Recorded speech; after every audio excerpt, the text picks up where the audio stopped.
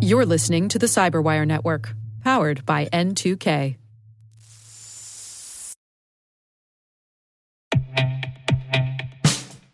And now, a message from Cyberbit. Mastering cybersecurity is like mastering a sport.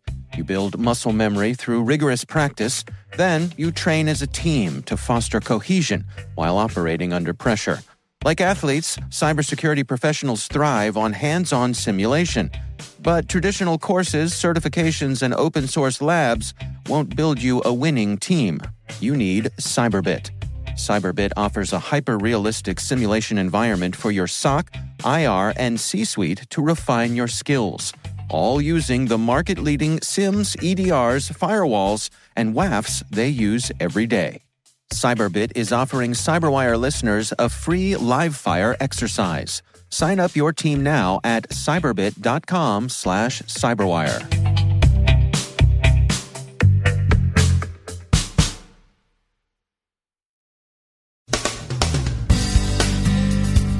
Russian hackers are revealed to have been fairly impartial with respect to U.S. political parties. Republicans as well as Democrats received their attentions. So too, apparently, have Olympic doping whistleblowers. ISIS works on its inspiration to murder as it seeks to recoup flagging jihadist mindshare. The Taliban and al-Qaeda continue to compete with the caliphate.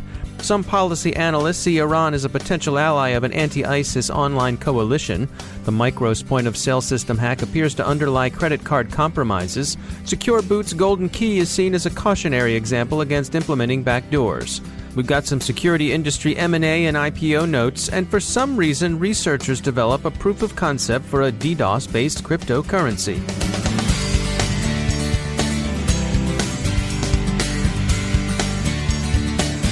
I'm Dave Bittner in Baltimore with your Cyberwire summary for Monday, August 15th, 2016.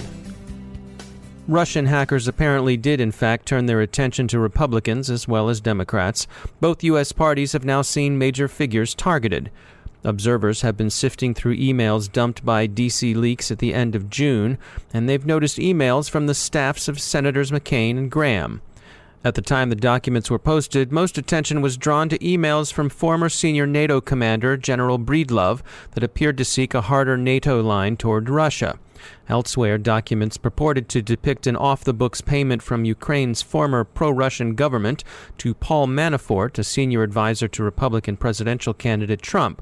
Manafort has had international clients, including former Ukrainian President Yanukovych. He denies receiving off-the-books payments. Senior Democrats are suffering from loss of personal contact information, which has exposed them to various forms of harassment. The upshot of this is that interest in and intrusion into the electronic presence of U.S. political figures is on the upswing. Consensus continues to regard Russian intelligence services as the source of the incidents. Former Secretary of Defense Panetta weighed in at week's end on the controversy over emails suggesting influence from the Clinton Foundation over the State Department. He doubts there's much to see there and notes that posturing about influence is part of the daily coin transacted in Washington. In other Russia-connected news, this one with a connection to the Olympics, the World Anti-Doping Agency says that the electronic account Russian whistleblower Yulia Stepanova holds with the agency has been illegally accessed through a cyber attack. Stepanova and her family are said to be in hiding. The most recent disqualification of a Russian athlete for alleged doping took place this Saturday. ISIS struggles to recoup its flagging influence as competing jihadist factions make inroads into the caliphate's mindshare. It continues to turn to the disaffected, and its online messaging grows sharper, at least in Europe and Africa. Those who adhere to the caliphate's authority should kill Christians. Some observers wonder whether this is a kind of information ops bank shot, seeking to provoke a crusader backlash which would in turn spur the Ummah to a more militant piety. Others see the message as both obvious and direct. The goal is what it's said to be: death to unbelievers. Some policy wonks see Iran as a natural ally of the U.S. against ISIS, at least online. Others think social media companies will be judged on their inability to interdict jihadist messaging. Iran is reported, by the way, to have just concluded an agreement with Robert Mugabe's regime in Zimbabwe to supply that country with a broad range of cybersecurity tools. Visa warned late Friday that some cardholders' information may have been compromised through vulnerabilities in Oracle's Micros point-of-sale system. Giovanni Vigna, Ph.D., Lastline co-founder and CTO, and also professor in the Department of Computer Science at the University of California, Santa Barbara, offered this comment to the Cyberwire. Quote, "The security of a system as a whole is as strong as the strength of its weakest link. That's why complex systems that handle sensitive information should have multiple levels of protections to ensure that no device can be infected. Point-of-sale malware is particularly hard to detect because often point-of-sale systems do not have in-host endpoint protection. In these cases, network-level protection systems become paramount." End quote.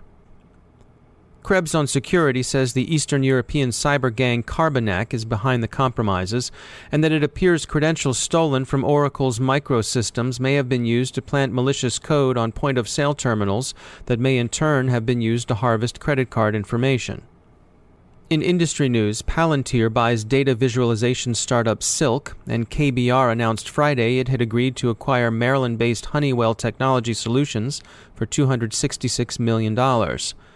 Honeywell Technology Solutions offers a broad array of services, including security services, to U.S. defense and intelligence community customers.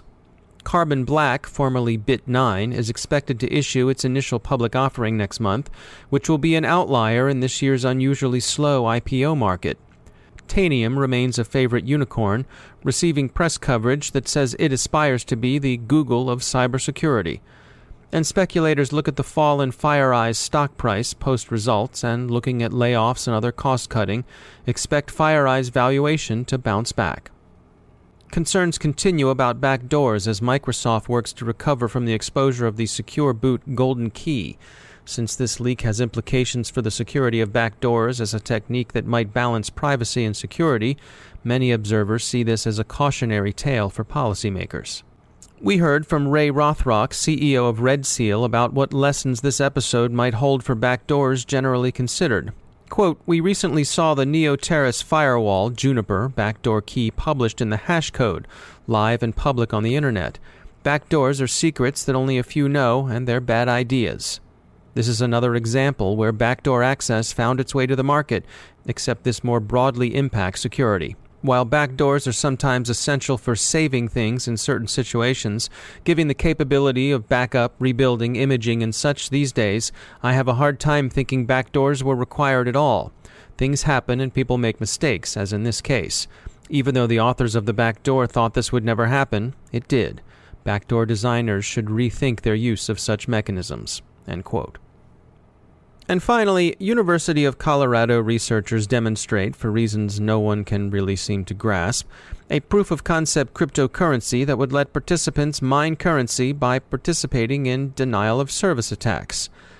Let's hope we don't see similar proof-of-concepts from other Colorado institutions of higher learning, like, for example, the Colorado School of Mines, the only U.S. college or university to offer a major in demolition.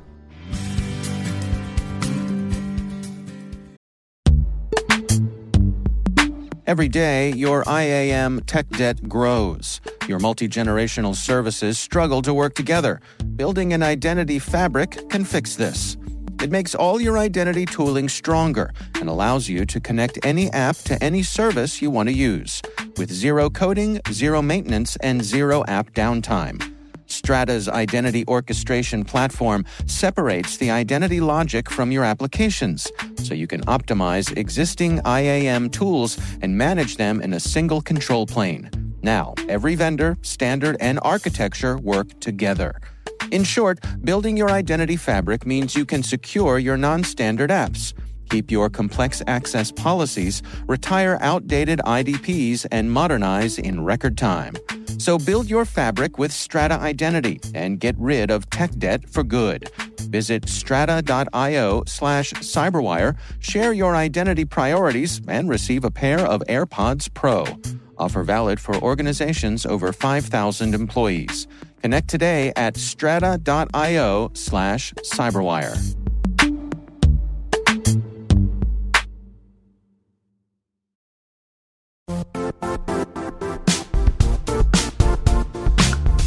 The IT world used to be simpler. You only had to secure and manage environments that you controlled. Then came new technologies and new ways to work. Now, employees, apps, and networks are everywhere. This means poor visibility, security gaps, and added risk. That's why Cloudflare created the first-ever connectivity cloud. Visit cloudflare.com to protect your business everywhere you do business.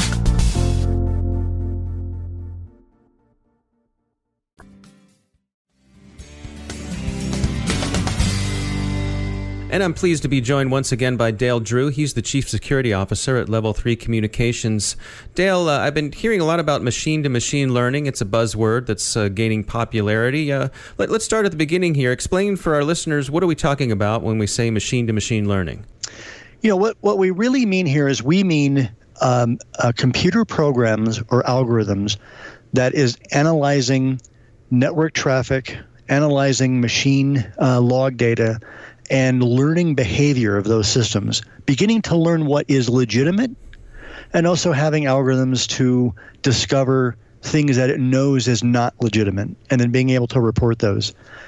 We've seen a significant advantage in being able to monitor systems. Most systems today, most security systems today, are really geared for detecting bad activity.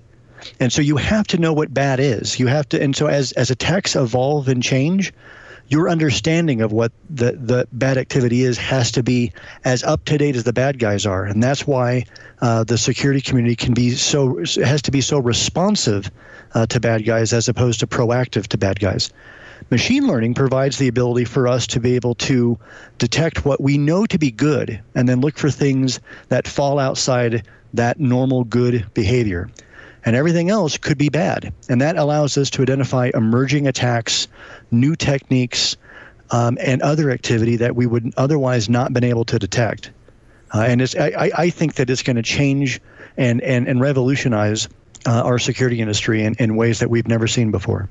So is this in part, dealing with the velocity, the rate of change that the machines can adapt faster than say humans monitoring the situation? Absolutely, and it's just like your credit card monitoring company, right? What they're doing is they're monitoring your credit card purchasing history and where you buy products and when you typically buy products and how often you travel, and it's looking for deviations in that behavior. And when it sees those deviations, it flags that transaction and contacts the owner and says, "Is this you?" And this is really exactly us applying that same sort of time-tested technique to the cybersecurity industry, and tracking what normal behavior looks like, and then identifying when we see deviations in it, reaching out and making sure that we understand if that's a false positive or not. All right, Dale Drew, thanks for joining us.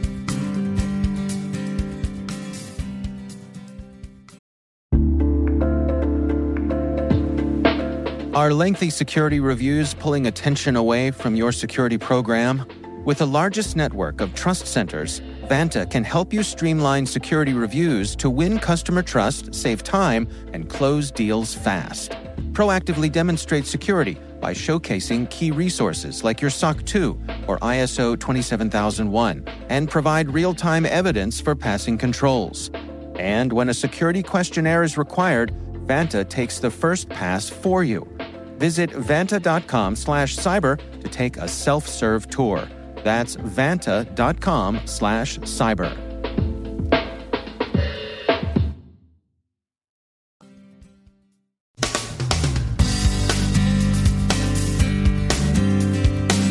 And that's the Cyberwire. We are proudly produced in Maryland by our talented team of editors and producers. I'm Dave Bittner. Thanks for listening.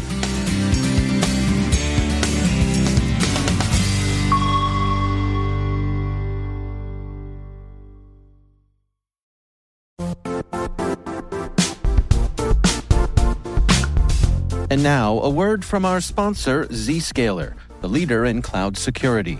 Cyber attackers are using AI in creative ways to compromise users and breach organizations. In a security landscape where you must fight AI with AI, the best AI protection comes from having the best data.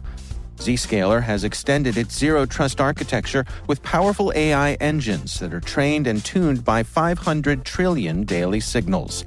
Learn more about Zscaler Zero Trust Plus AI to prevent ransomware and AI attacks. Experience your world secured. Visit zscaler.com/zerotrustai.